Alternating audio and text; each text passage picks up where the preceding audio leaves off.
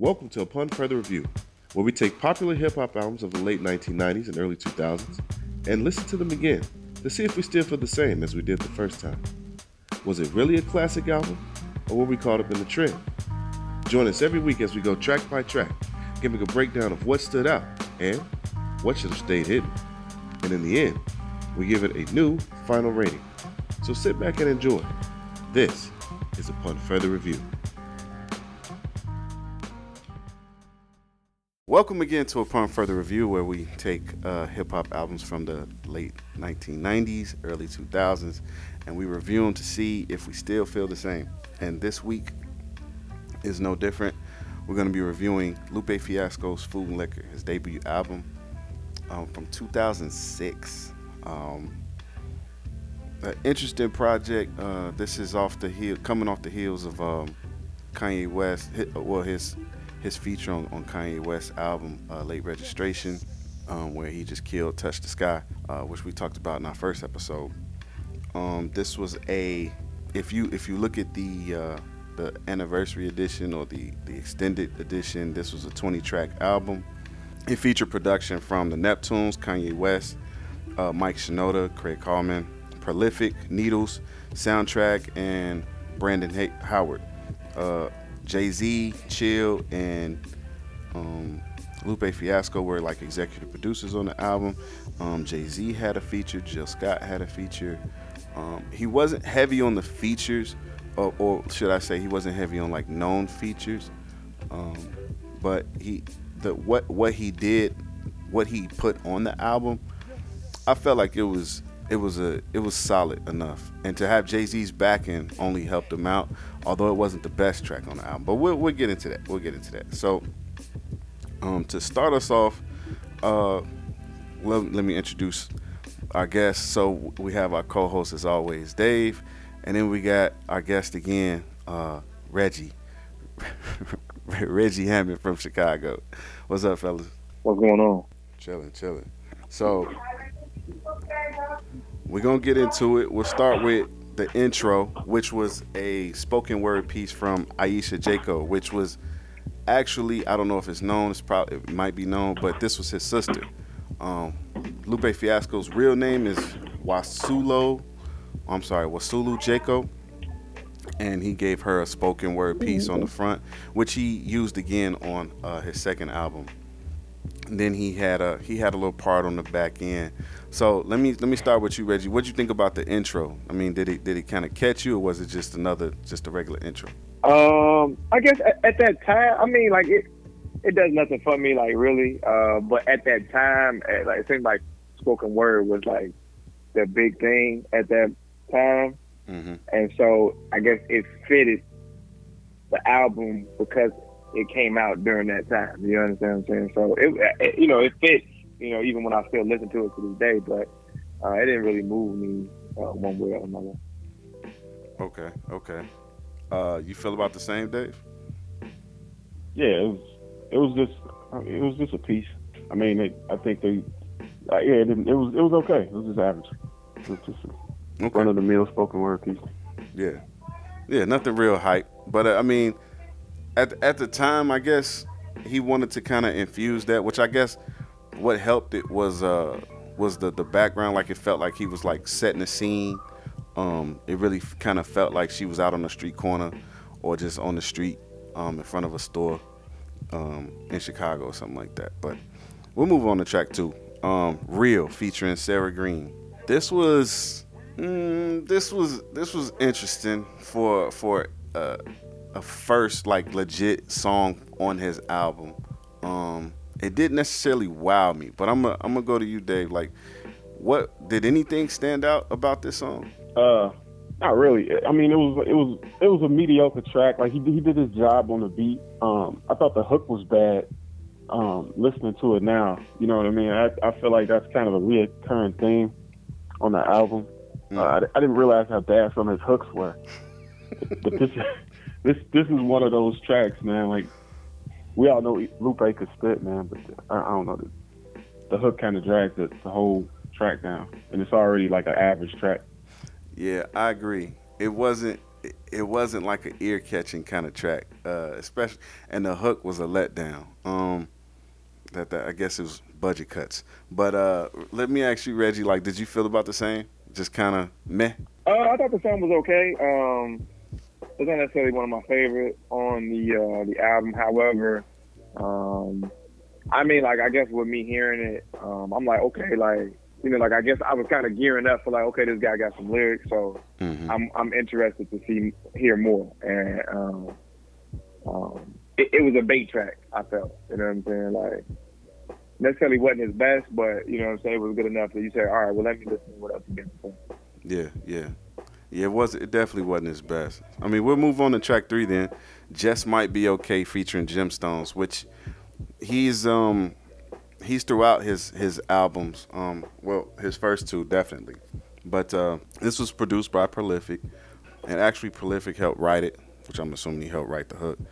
But again, I felt like the hook was a bit of a struggle. Was the delivery cool? Yeah, but the hook was a little bit of a struggle. I think the production stood out on this one for me though. Let me ask you, Dave. Did you felt about the same, or what stood out to you? This track was the bars. I think low key this had some of like the best. It was one of the best written tracks on the album. Like a lot of he did a lot of like subtle stuff with his rhyme schemes and stuff, but I like the writing of it per se. Also when they kind of he released a video for it a couple years ago when Eric Gardner went when they had that non-indictment on that case, and that kind of it gave the song like a new birth and a new weight to it, and kind of reinvented it. But I dig the track. I like this one though. Okay. All right, that's encouraging. All right, so Reggie, we'll swing it on over to you, man. I mean, how'd you feel about the track? About the same or what? No, I thought this was a strong track too. I think it actually resonated a little bit more because I'm from Chicago, and it felt like, you know, a dude from Chicago spit. You know what I mean? So it was like I resonated more with it. I felt it more. Like Dave was saying, it was definitely he was, like I said, the first track he baited me in. This definitely showed that he had bars, and I'm like, all right. I thought the beat was okay though. Like the beat, I wasn't mad at the beat. Yeah. I think because it was so bar heavy, you know what I'm saying. So the beat was kind of simple, but it allowed me to focus on what he was saying and the way he was delivering it.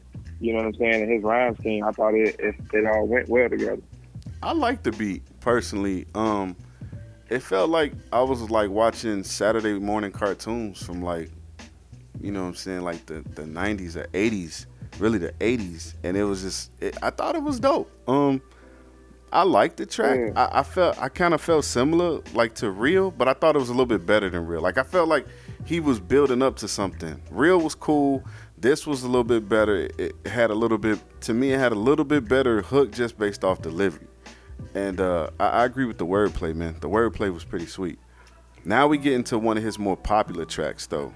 Kick Push, again produced by Soundtrack. Soundtrack produced a bunch of tracks on this album. But 90% of it. Hey, real quick though, before we get into Kick Push too much, the Real, it's like one of my favorite lines when he say, "I backflip on the match they slept on me on."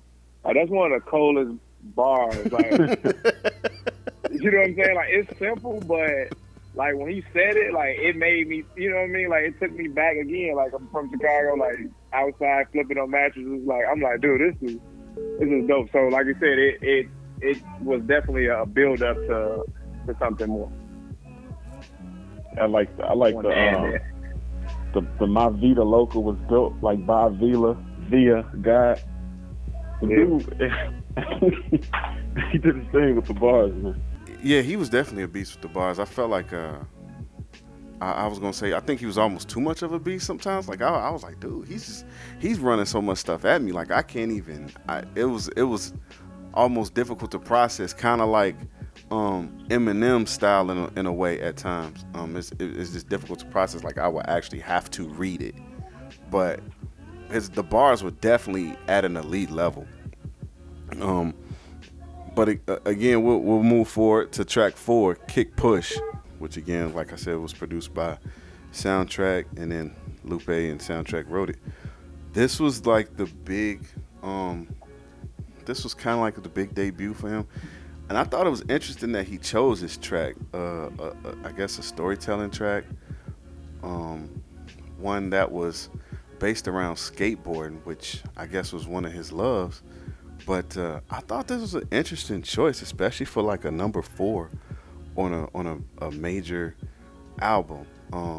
Reggie, what do you think about that? Like, did that stand out to you? You talking about like the placement of the track? I'm talking about, yeah, the placement of it and the track, even the track, yeah, most, yeah, the placement of the track. Because usually people will have something a little bit like bigger for like a track 4. So I'm just trying to get your opinion on that. Like, did that stand out to you? You know what? Actually, it didn't. I mean, I've never really like been that deep into, you know what I'm saying, all that. However, now that you didn't bring it to my attention, though, I think it does fit because at that time, who he was kind of marketing to, it was a big track for them. I'm a fan of the track because at that time,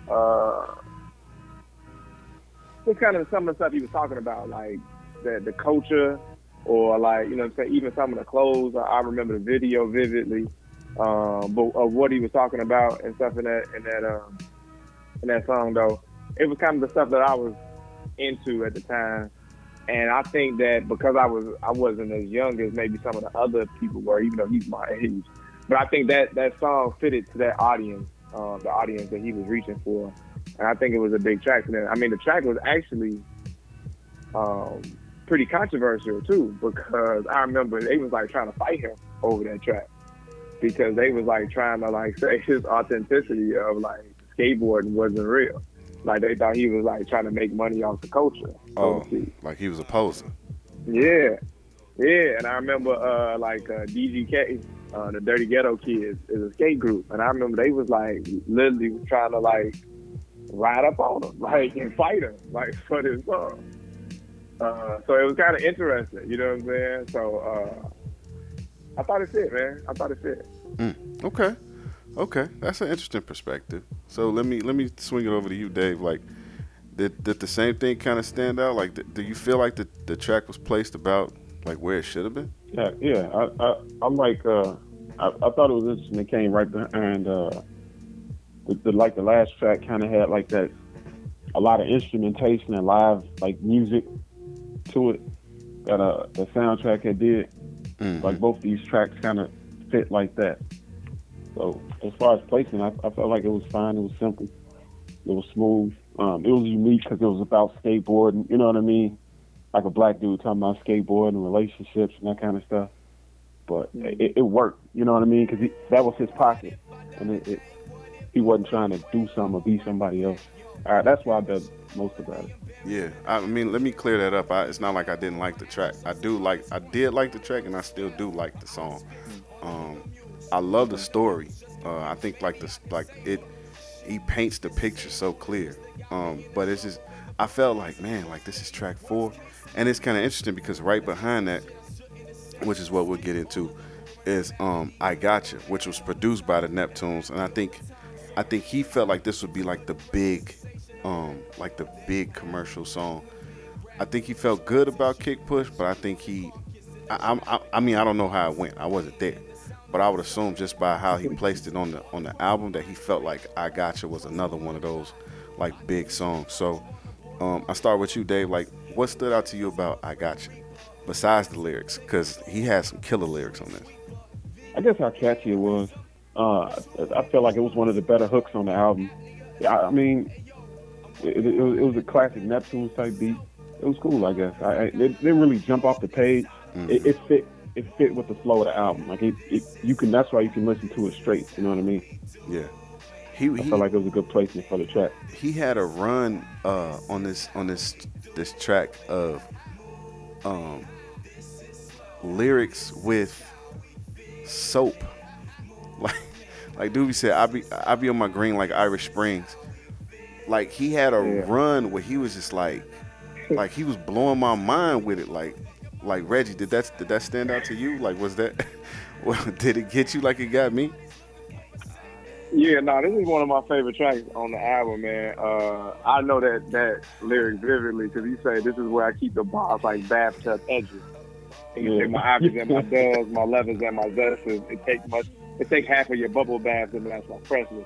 So I mean, I was like, dude, this is like I remember rewinding it, like, hey man, what did he say? You know what I mean? So this I agree though, like this was one of the better hook tracks. But I remember the beat too, like the way it just kind of like that bump. You know what I'm saying? And then the way he was rhyming, like he gave you some short bars, and then some, he extended it when he needed to. I mean, it was just a dope all around song. I mean, it was like at this point, like I was glad I kept listening. You know what I mean? Like I'm getting to the build up, and I can see, you know what I'm saying, where this is going. Yeah, yeah, yeah. I like how it comes on.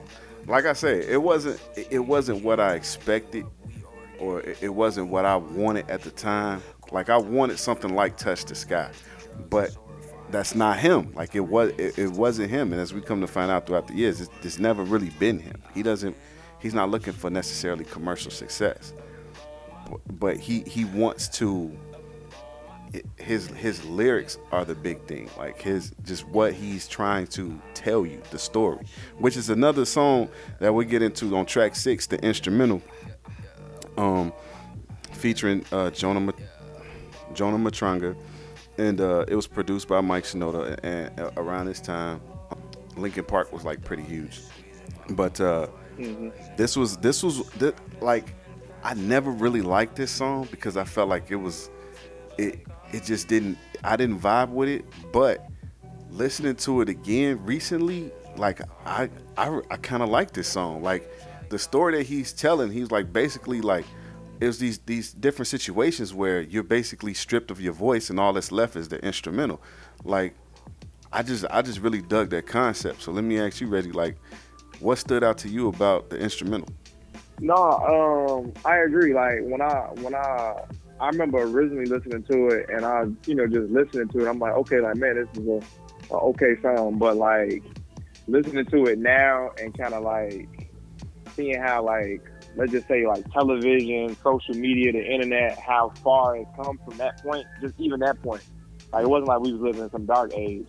Like you can see how, true this track is in reference to, those things, and how people treat it and how it can be, if not respected, how you will feel. So I thought it was a dope song, man. Like I can't really think of something off the top that he was saying, but I just thought like the way he was using his metaphors and describing everything, I thought it was ill. Yeah, it almost felt like he was telling it from the perspective of, I don't want to say it, I mean, almost like an emo kid, like somebody who just wears all black, goes to school, sits in the corner, just watches people and like does his own thing, like draws or stuff like that. I don't know, man. Like that's kind of how it felt. And at the time, I wasn't in high school, but I was like, man, I'm past all this. But like you say, like as I've gotten older and listened to it recently, I was like, this kind of dope. Like I appreciate his perspective on that. So was it the same? Like what stood out to you, Dave? Like was it about the same for you, or like was this whack? Yeah. It's like you said, the concept was one thing. I've always been a big fan of Mike Shinoda. Like Linkin Park, I think he was behind Hybrid Theory and Minutes to Midnight. He also produced the Collision Course with Jay-Z. I always liked his production. So like that combined with like the story, like you said, and like the theme of it, I guess. Mm-hmm. I thought it was an interesting track. I always liked it though. The second verse I really liked.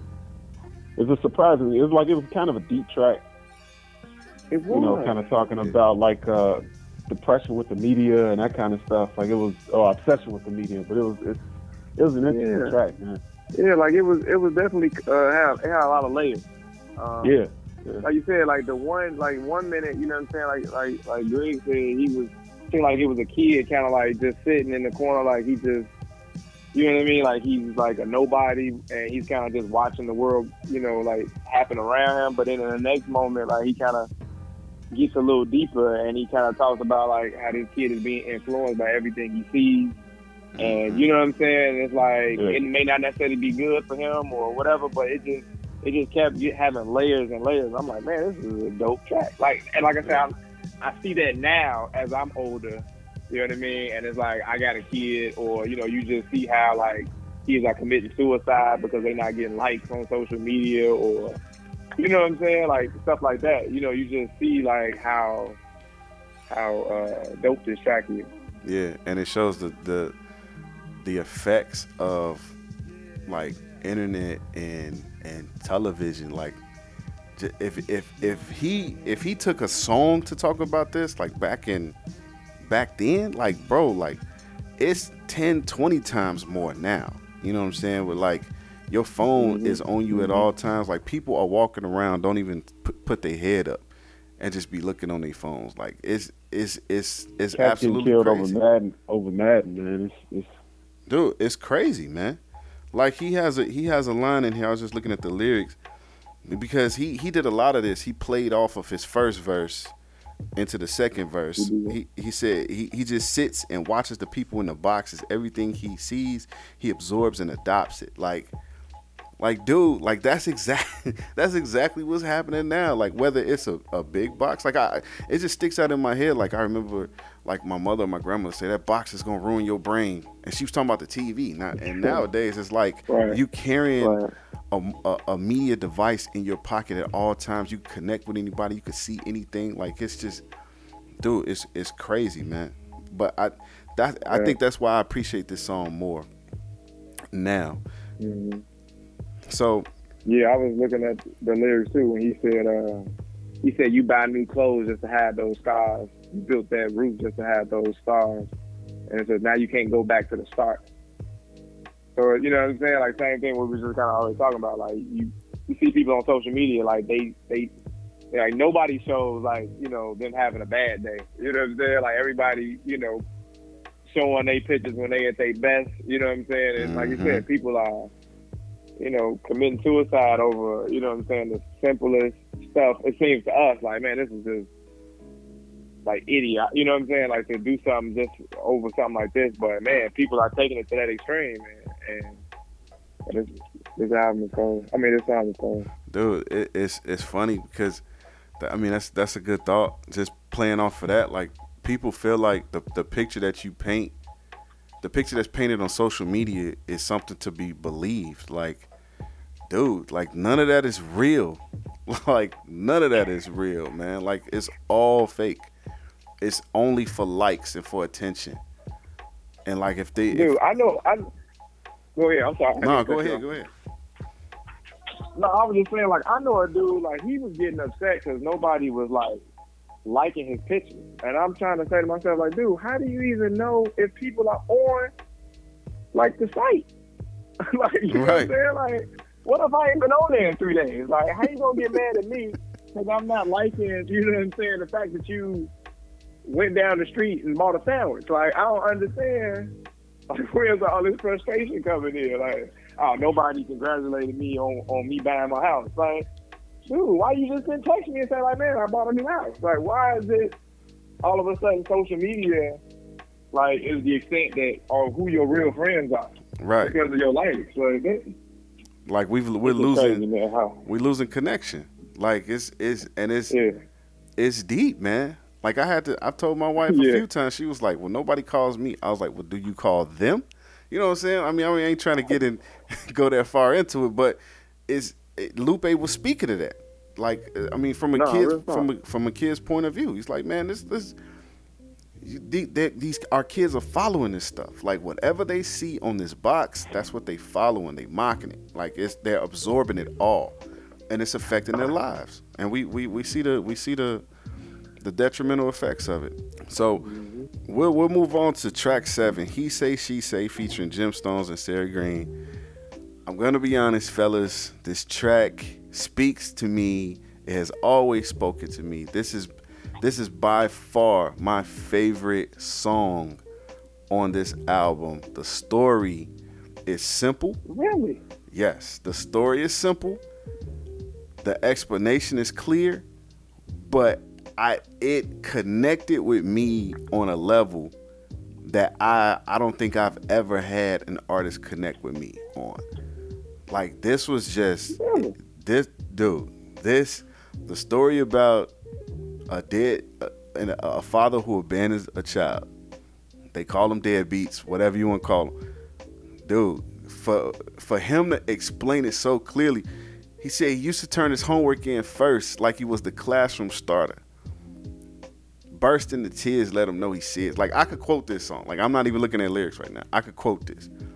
Nice fighting in class. Got a note last week that said he might not pass. Kids ask me if my daddy is sick of us because you don't never pick me up. Woo! Like, bro, you see what the problem is? He don't know where his papa is. Like, bro, I'm like, dude, he destroys me with this song every time, man. So I'm No positive role model to play. That's that's my joint, though. to play football or build railroad models. Dude, Yep. he kills it, man. So I'm gonna start with Dave. Like, what stood out to you, or what stands out to you about He Say She Say, if anything? The simplicity of it. Like it's a simple story of a father like abandoning his father from a mother and son's perspective. Yeah. It's dope, but like listening to it now, I feel like the biggest strength of the song is kind of the biggest weakness because it's essentially only one verse. Just told from But two different he made perspectives. subtle tweaks. Yeah, just a couple like perspective tweaks, and then he flipped it to another person. But I mean, it's a dope track. I don't know. I feel like the strength is the weakness, in my opinion. But it's still a dope track. I mean, I can understand, man. It's almost a niche kind of deal. It's not, it's not necessarily for everybody. It won't necessarily grab everybody, but it's, I felt like he had to tell this story, and I think that I kind of disagree because I feel like the strength is the simplicity. He's focusing on the aspect of it. Like, I'm imagining if he did a video, he's talking to this guy from the perspective, like, they're both saying it to him. Like, one is on one side, one is on the other, and he's listening to it, or maybe he's not. But they're both telling it from their perspectives. Like, I just felt like that's the beauty is in the struggle or in the simplicity in this aspect. But Reggie, like, what stood out to you about this song? No, I'm just shocked that you know what I'm saying, you like the track. I mean, I love the track as well. A lot of people like don't really like maybe possibly care for this track that much, but I agree. Like, the simplicity of the track made it dope. And then like David said, like the fact that he just changed one or two words, I felt like another person was saying it. You know what I mean? Like it was that simple, but it was that dope in terms of him changing those few words to make it sound like it was another person. And I saw the video in my head too. Like, I saw the video of the mother talking to the baby daddy on the phone, or and then he get guilty. He comes over, you know what I mean, like to see the kid, and now the kid is talking to him. Like, that's how I always envisioned it. So I mean, I thought the song was dope though. I mean, the way he told it, it was simple. I mean, like, you could see it. You could, almost as if you was, looking through a window and seeing it all take place. Like, that's how clear it was when he was painting this with his words. So I always thought this was a dope track. Dude, I love this. Like, I could talk about this just like forever because I honestly can't believe he was able to deliver it in that way. Like, and just with just a subtle tweak, I felt like it was two different people. Even when I'm like, I know what he's gonna say, but when you give it that perspective change, like you go from listening to the mother to listening to the son, like, it just, dude, that's a pretty strong effect. So I don't know, it's my favorite track on the album, just personally. But we'll I move think on. it's dope too the fact that I was gonna say I think it's dope too the fact that he can speak of this and his father was in his life. Like that just shows you how talented he was. You know what I mean? Like Dude. a lot of times that comes from a different place. You know what I Yes. mean? But the fact that not to say that he didn't have friends that felt like this, and so he could be able to tell his story, but the fact that it wasn't his own life, like I thought that was dope too, that aspect of it. Dude, I agree. It's amazing for an artist to be able to tell a story that detailed from another person's perspective, because maybe he didn't go through that. Maybe he was like Clarence, and Clarence's parents have a real good marriage. Like maybe it was like that. I don't know, but but if his dad was in his life, I mean, he could have still went through something similar. But like that, I just found it amazing. I don't know, man. But we'll move on to track 8, Sunshine. Pretty simple, cool, kind of wooing track where he's just trying to talk to this girl. I liked it, like, personally. I think like this is where he started to have this stretch of like really like the dope stories. I thought the hooks got a little better, even though there wasn't a hook. I'm sorry, there was a hook on the last one, but I just thought he got a little bit better. Like I just felt like he just kept building. I mean, yeah, we're track 8, so you should be kind of like at the top, but he's not there yet. But Sunshine. So I'm gonna swing it to you, Reggie. What stood out to you about Sunshine? Man, this song this is another good song, man, another good track. My wife actually loves this song. So anytime my wife loves a rap song, like, and I love it too. Hey, that's a 10 in my book because it's not that don't happen that often. But yeah, I just thought it was a dope song. It showed his ability to tell stories even more. I mean, we was already kind of getting a little bit of it, and then this kind of got a little melody to it, a little 2-step bop to it. Spitting again, even had like some references where he kind of like bigging up Common Sense in it, Common, another Chicago artist. So I thought it was a dope track, and I'm a fan of this track as well. Yeah, I'm calm, a little more confident. Yeah, I always like that line. Dave, like, what stood out to you about Sunshine? Like, did you feel about the same? Right. Oh man.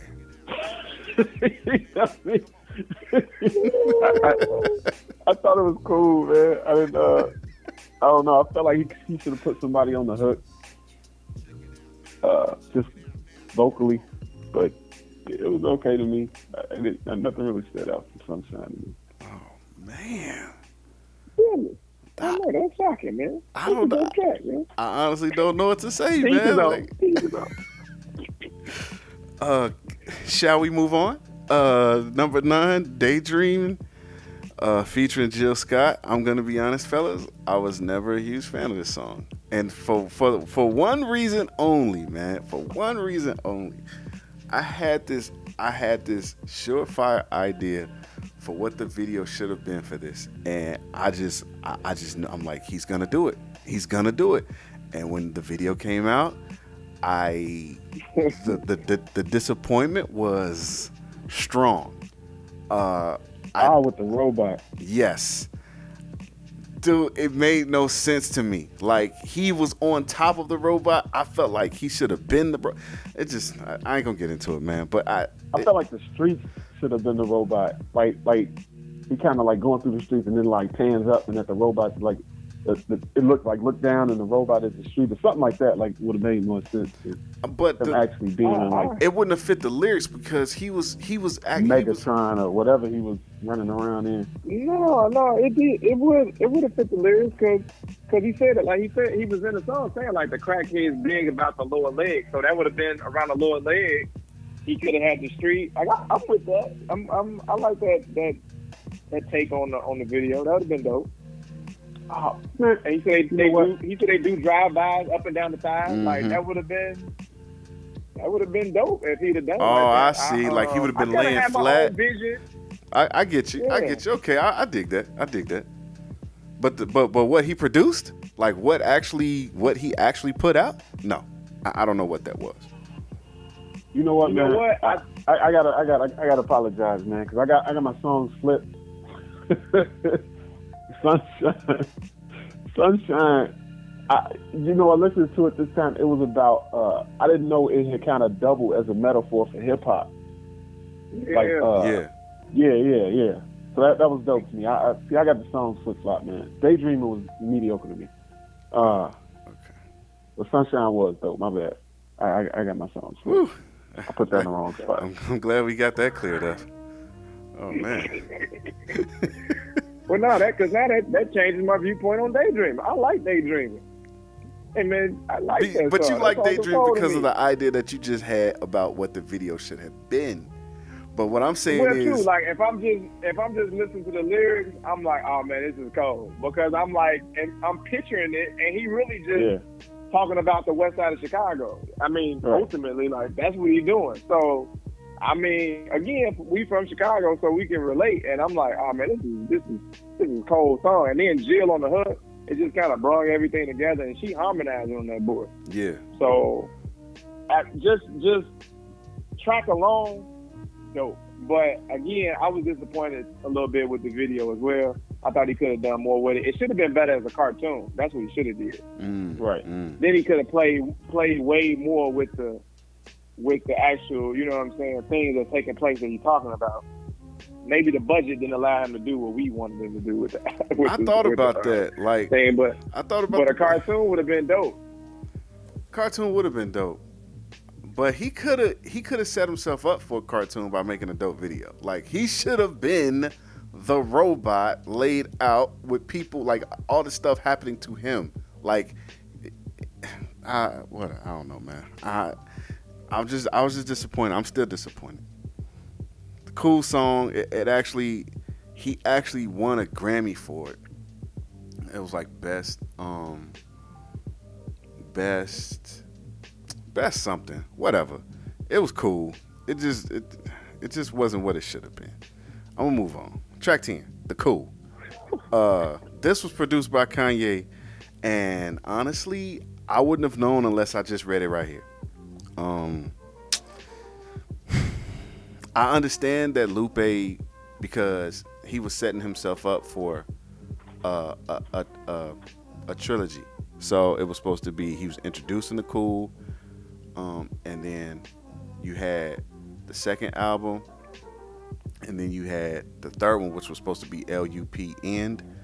Like he was trying to set it up, but it never really materialized the way he thought it would. But if you want to talk about songs not standing out, like to me, this was meh. So I'm gonna go to you, Dave. Like, did something stand out to you about this song? Anything? Absolutely.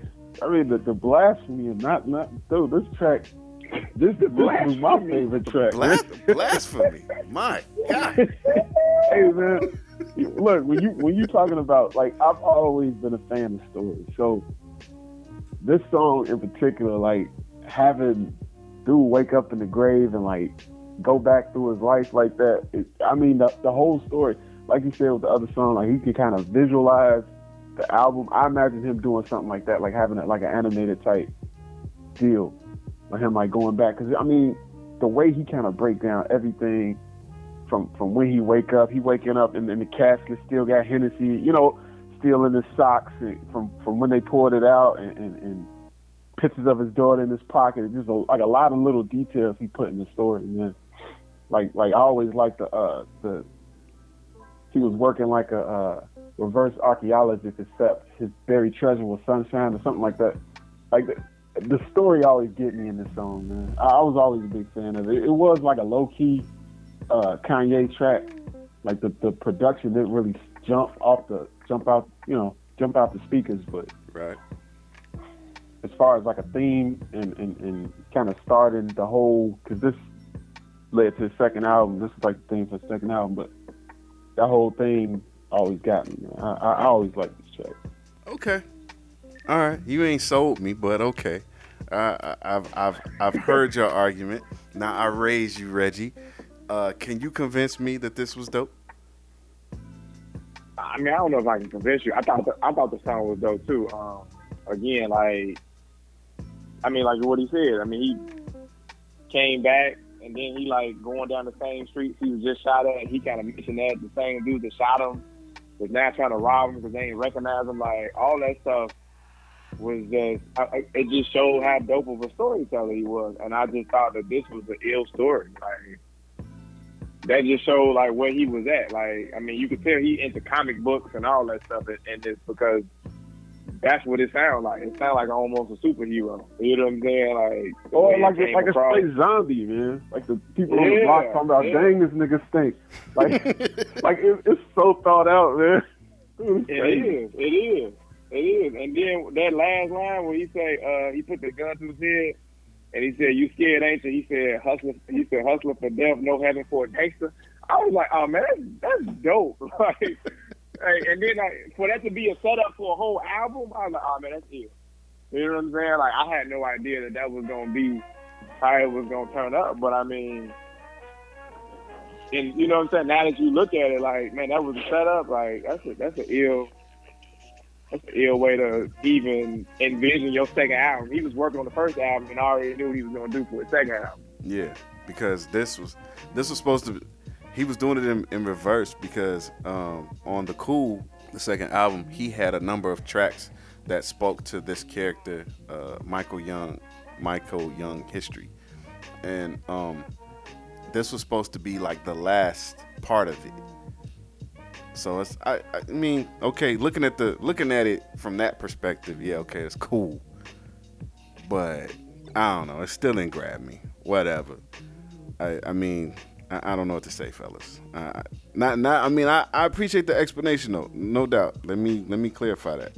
I do appreciate the explanation and the stuff behind it, but I don't know. It just didn't grab me like I wanted it to. So, track 11, "Hurt Me So," produced by Needles, written by Lupe. I dig this track, like I always have. I like the hook. The lyrics I thought was good. Like the story, like it just I felt it. I don't know. I felt it. I'm gonna try to keep it simple. That's a short and sweet explanation.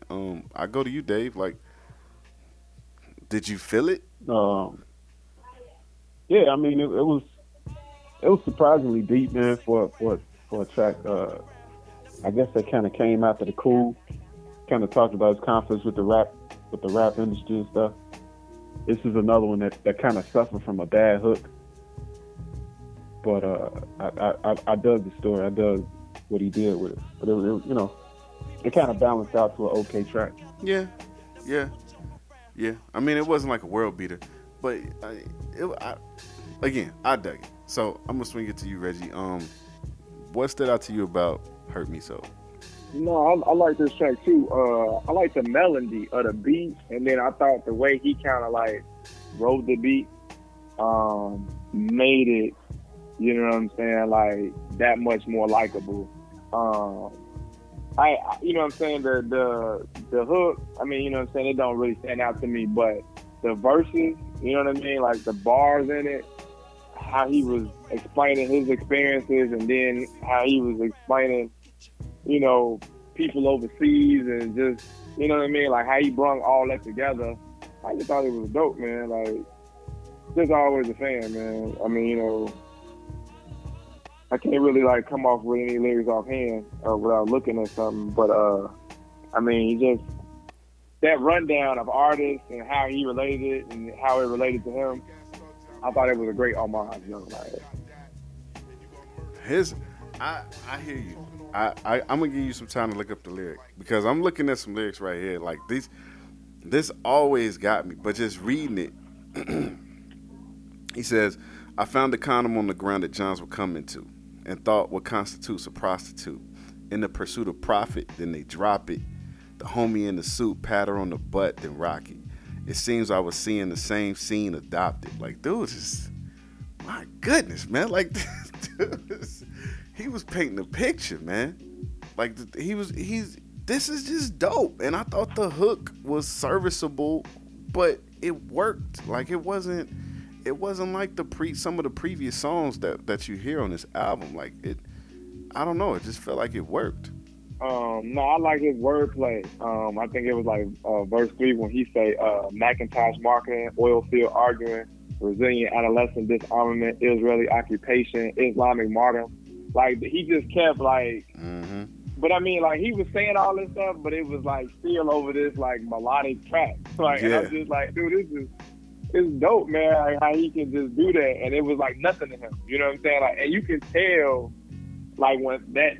The way he was saying those bars and how he was saying, like, I could tell, like, Eminem was the influence of him. Like, you know what I mean? Like, it was that easy to see in that. You know what I'm saying? And, again, it just showed me, like, he was able to tell stories, but he also had them bars.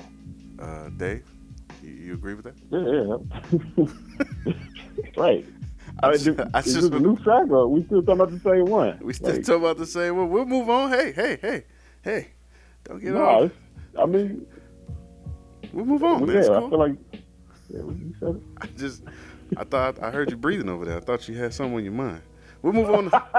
We'll move on to track 12, Pressure, featuring Gemstones and Jay-Z. This was supposed to be some kind of standout track because he had Jay-Z on it. They was going back and forth. I didn't feel that way. And here's the reason why. They're on his mixtape, which Dave introduced me to. This was a song that was on there, and it didn't have a hook, and it didn't have Jay-Z, but dude, this was dope. Like, I liked his 3 verses better than Jay-Z's added verse in it. Like, I just felt like Jay-Z just kind of came in the studio like after lunch and was like, okay, I'll drop this. Like, I give you a couple bars, and it just walked out. Like, I just didn't. Like, honestly, I did not care for it, but I go to you first, Reggie. Straighten me out. I mean, or no, am I right? No, I mean, I'm always a Jay-Z fan. I don't know if I necessarily agreed that he should have jumped on this track. I think it was just one of them things, like you said, like maybe they was in the studio. He was like, Jay-Z was like, yeah, I think I'm gonna come back. Like, I think I'm gonna come out of the time. He was like, oh, you gotta get on the album. You know what I'm saying? Like, that's how it felt. You know what I'm saying? Like, and Jay-Z, for whatever reason, picked this track. I don't know. You know what I'm saying? I don't know if that was the track he was working on when they was having this conversation, but that's what it felt like. You know what I'm saying? It didn't feel like it was thought out at all. It just felt like maybe, you know what I'm saying, again, like they just were talking, Jay-Z got on there. Or maybe Jay-Z was on this track originally and he stole it and then they just added. I don't know, you know what I'm saying? But it didn't seem like they were supposed to be on this together. Outside of that, the track was dope. I mean, again, heavy bars, you know what I'm saying? What he talking about, the subject matter, everything was dope about this song. Dope? I mean, okay. All right. Okay. Dave, was it dope? Yeah. I have to agree, man. I thought it was. I like the beat, man. Obviously he did his thing with the bars. It got Jay-Z on it. I feel like the one swing and miss was the hook. Yeah. Like you said, like the original didn't really have a hook. It had zero hook, which was like so it like. Worked. And then there was that new Gemstones. Like, he didn't sing it well. It was it slowed the song down. Like, I felt like if him and Jay-Z could have went back and forth, I feel like this would have been the perfect track. Okay. Or even if he just spit his bar and gave Jay-Z a verse and then he did, one more or whatever. Like, I feel like that would have been the perfect track. But the hook wasn't good at all on here. Yeah, it wasn't. It was like a negative. The hook was dude. I still like the track. Like, he blew the budget was blown, and he's like, "Oh man, we forgot to put a hook on this thing." Gemstones, get in here and give us something. My life, everything I do, like just. Yeah, I hate that too. And that would have been dope if Jay-Z if they would have maybe traded off, like that might have would have added to the song being better with Jay-Z being on it. But like I said, like because he say like, and Big Homie's coming out of retirement, like it just seemed like it was a verse that like was created right then and there at that moment, and Jay-Z just jumped on it. Like he told him first, like, hey man, I'm thinking I'm coming back, I'm gonna start rapping. Like that's how I felt, you know what I'm saying? So Terrible. It's a dope song though. And I even like some stuff that Jay-Z was singing in his thing, but it just seemed out of place. It was. Yeah. I'm gonna move on because I could just rag on that song. Track 13, American Terrorist, featuring Matthew Santos, which is somebody that he would collab with numerous amounts of times. Honestly, I think he still does from time to time. This was cool. This was cool. I like the hook. It felt like a afternoon in Havana somewhere, and you just like it's some kind of revolution, and people running down the streets with masks on and getting tear gas tossed in their face. Like I just felt like I liked it. I liked it. I liked the story. I thought it was dope. So I'm gonna go to you, Dave. Like, what stood out to you about American Terrorist? I like this was one of the songs, the few songs that had like actual good hook. Like Santos did his thing on the hook. It pulled the whole track together. It's a real political track. I really liked the third verse, but I felt like this was well done. Like it was a complete song. Like nothing was really missing from it. You got your bars. It was a little heavy politically, actually, like a little too heavy, but it all worked. Like it was still a really good track. Yeah. I thought it was extremely political. I mean, even the title American Terrorist, I had a feeling what was coming, but he made it pretty clear, like from the jump. So, Reggie, you felt about the same, or what stood out to you? No, I definitely agree. It was heavy, especially for that time too. You know what I'm saying? That was like all that Osama bin Laden and all that stuff. Like this was like pretty deep at that time to actually even put it in a rhyme and like rap about it. Again, like it just showed that he was, dope in terms of being able to talk about other things than just, what typical rappers would talk about. And then it was the way he put it all together. But yeah, I agree with y'all. It was definitely deep, and it was heavy subject matter. It was heavy, especially on like verse 3. Where he talking about don't get a black man food, get red man liquor, red man food. That's what I said, man. That verse is crazy. Yeah. Woo! Get yellow man tool, make him railroad builder, and also give him pan, make him pull gold from river. Give black men crack, Glocks and things, get red man craps, slot machines. Now bring it back. Goodness. That third verse is nuts. You out there hurting feelings, man. So no, I mean that whole all that stuff is crazy. I was looking at some of the lyrics now, like, dude, it's deep when you start looking at some of the lyrics and what he was saying. A beast. So, track 14, Emperor soundtrack. This was cool. I don't know. I expected something better with the title Emperor soundtrack, but I swing it to you, Reggie. Like, what stood out to you about it? Man, this is. Hold on. Let me make sure this is what song I'm thinking it is. Oh no, this is one of my favorite songs on the album. You thought it was just okay? I mean, I feel offended.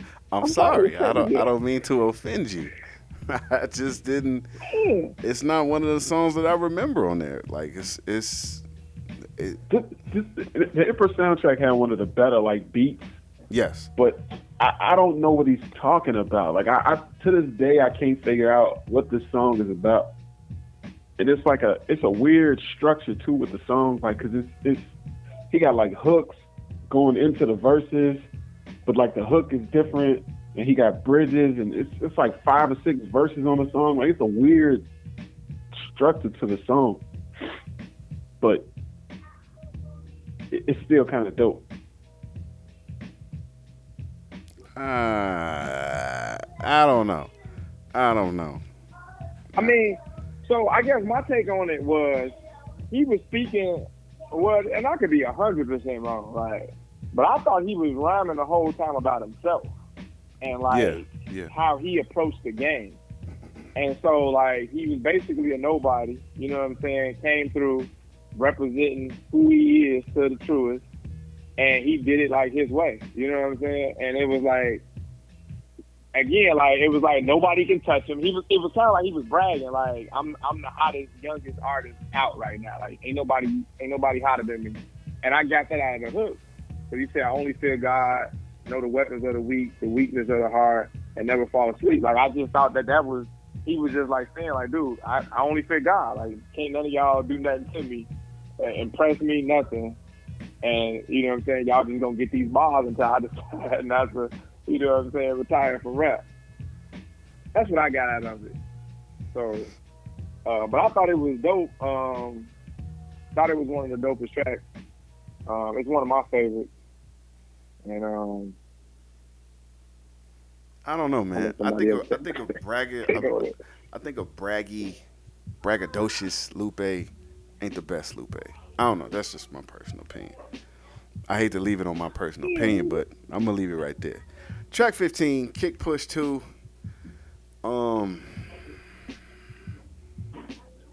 If with y'all permission, I'm gonna move past this. Dang. Okay. All right. Fine. We'll dig into it. I mean, just briefly, man. I like this one almost more than the first one. It was a little darker. Yeah, it was a little slower. Story wise, but I don't know, man. I'm a fan of his storytelling, so I dug the song. Okay. Reggie, was this a standout well, track for we you? talking about Kick Push 2? Yeah. No, I agree. It was a little darker, but man, I love the song too. Yeah, I mean it fit. I mean it was like you gonna have a, you know what I'm saying, I guess like a sequel to like, you know, I guess a song that was kind of a hit. You know what I mean? Like I felt it fitted. You know what I'm saying? The album. It was another take on everything. So I agree. It was a dope song.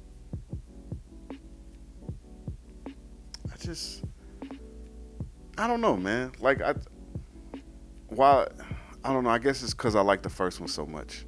Like I listened to it and I was like, I don't really feel this. I don't know. It's just a personal thing. Sometimes I get like that, get a little aggy. But track 16 was the outro. Just quick thoughts on track 17 was theme music to a drive-by, which was like it was on his mixtape. This was just dope to me. Like I just like this is the second favorite song on the album, personally. I'm gonna go to Dave first because I think Dave knows this like I know this. Like, did this stand out for you like it stood out for me? Dude, couldn't agree more, man. I felt like this was the perfect intro song, especially because like the original album had this like as the first track. Yes. So it like it always seems out of place to me that they took it. Like I remember when they shuffled it out, and then when the album finally came out, they kind of threw it on as a bonus track. But I always loved this track, especially because it's like an intro track. Like just the whole beat and the structure of it, it's perfect for that. I hate the fact they kind of stuck it way at the tail end of the album. But I always liked the song, man. I cannot understand why they didn't just put it. We talked about this. Like I remember the conversations in the car. Yeah. Yo, this is the intro right here. Like this is it. It was perfect. Man, it was disappointing when that album came out. Reggie, I'm gonna swing it to you real quick. What'd you think about theme music to a drive-by? No, I love the song, but I didn't know nothing about the mixtape, so y'all was a little ahead of the game. Well, it was on I keep saying mixtape. I'm sorry because he had a mixtape also, but this was on a leaked copy of Food and Liquor before Food and Liquor came out. Okay. Yeah, my introduction to him was a little different, so I didn't. I got an introduction to him first, like when I listened to the late registration with him. Mm-hmm.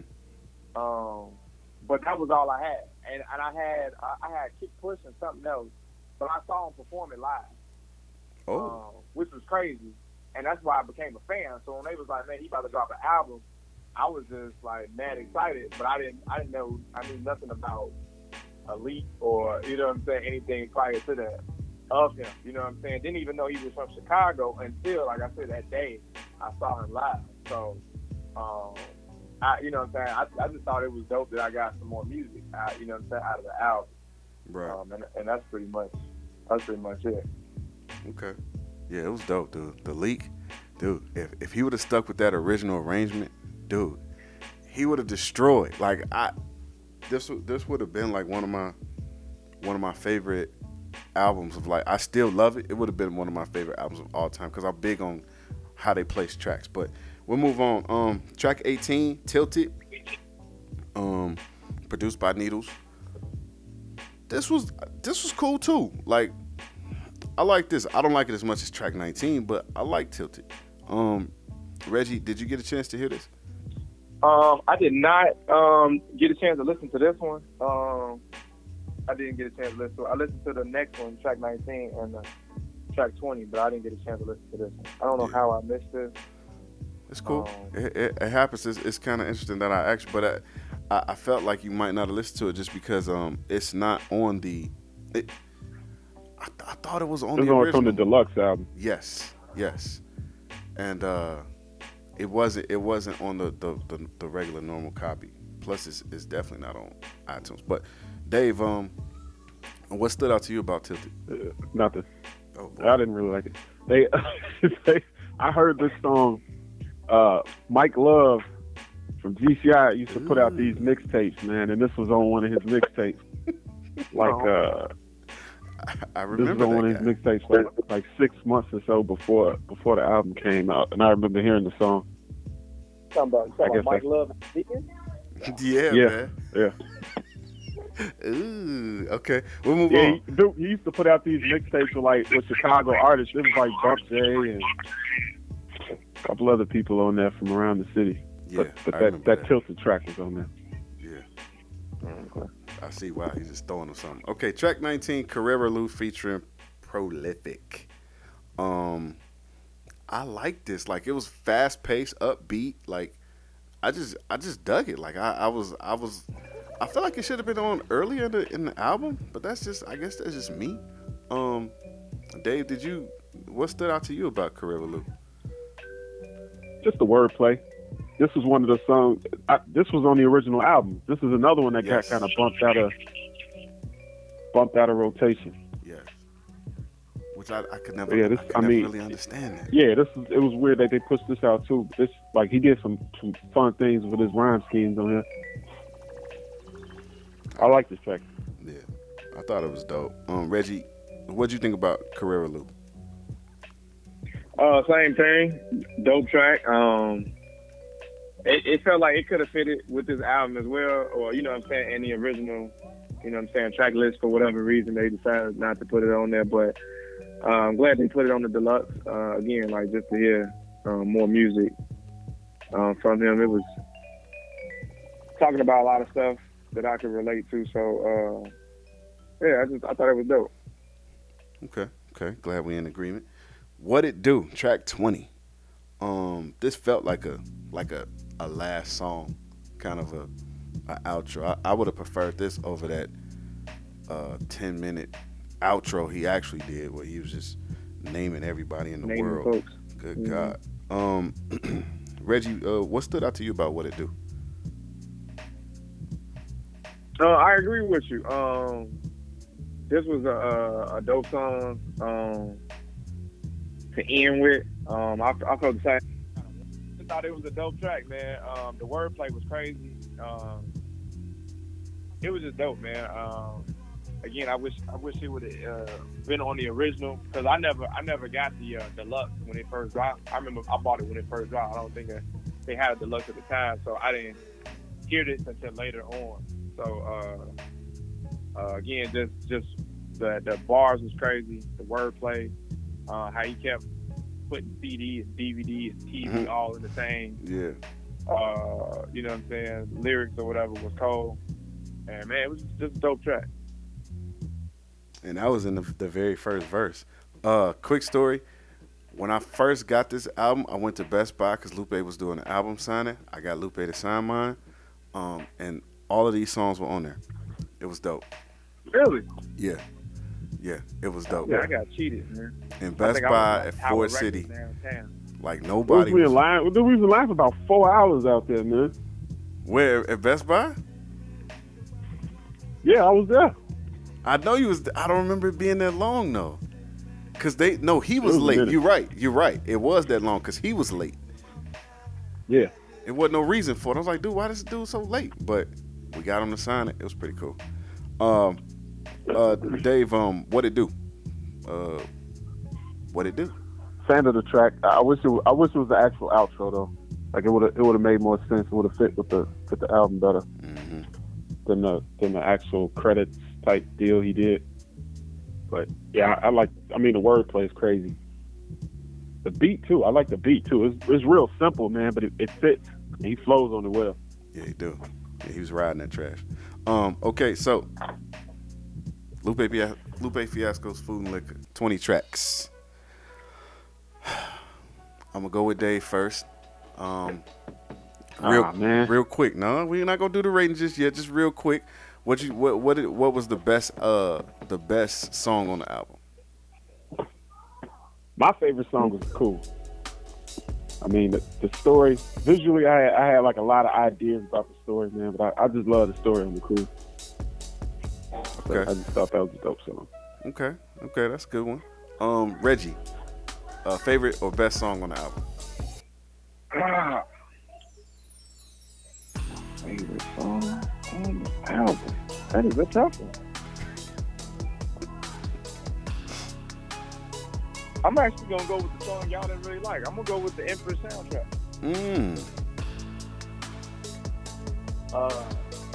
Man, I just like the stuff that he was saying to that boy. Like,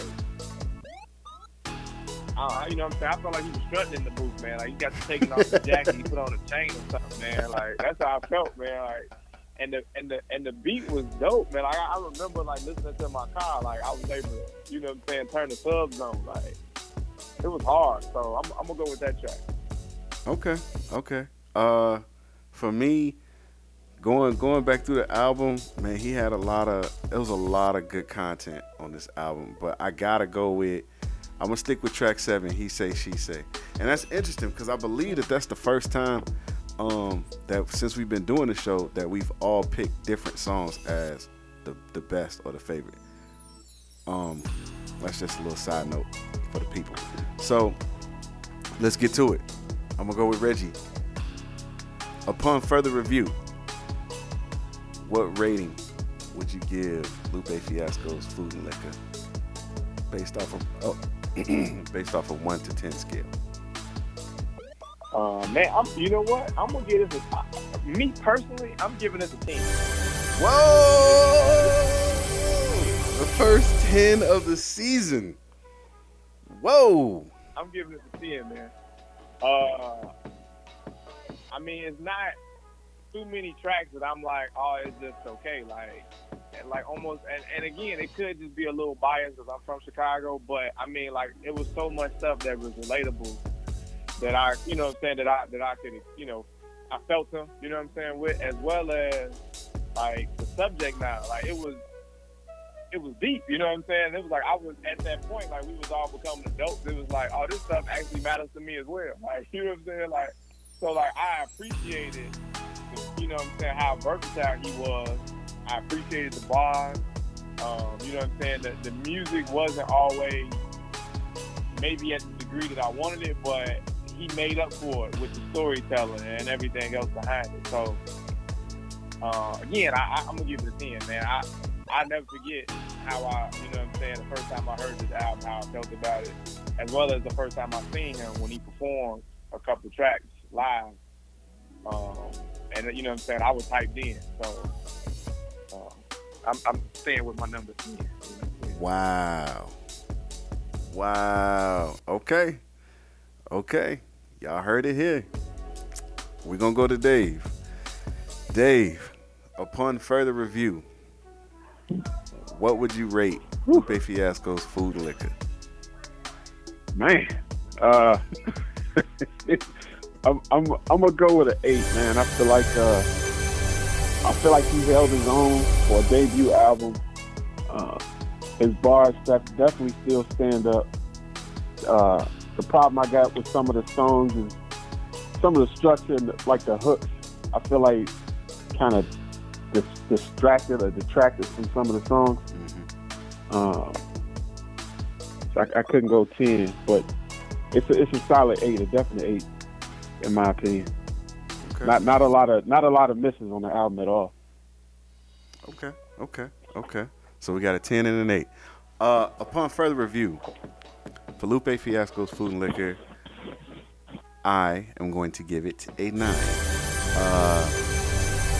The only thing that holds it back is, like what Dave said, the hooks, man. The hooks were lacking.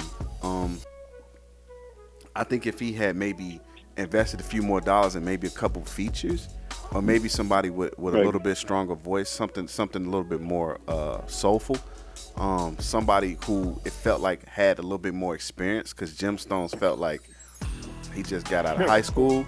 I think it would have pushed it over the top for me. But dude, like y'all said, I agree with everything y'all saying, man. There wasn't much lacking. Like there's not a song that I felt like I just had to pass up. Like I'm just not gonna listen to this. Like and he just takes you on this journey, man. Like with just storytelling, just crazy. It's Eminem level storytelling. I was gonna say, not to mention, like, to me, well, it's just to me though. Like, it's like he came out of nowhere. Yeah. Was I the only one feeling that way? Like it wasn't like he was. I mean, prior to this Kanye West, like, you know, other artists, you might hear them featured on like a couple of other people's songs. So I'm like, he just was featured on Kanye, and then like he came out right after that. Like I had never heard of him prior to that. Well, here's the thing, because you know what I'm saying? Like no buzz in the streets or nothing. Like it just seemed like overnight, man. Like I just got this amazing album. Right. I can understand that viewpoint.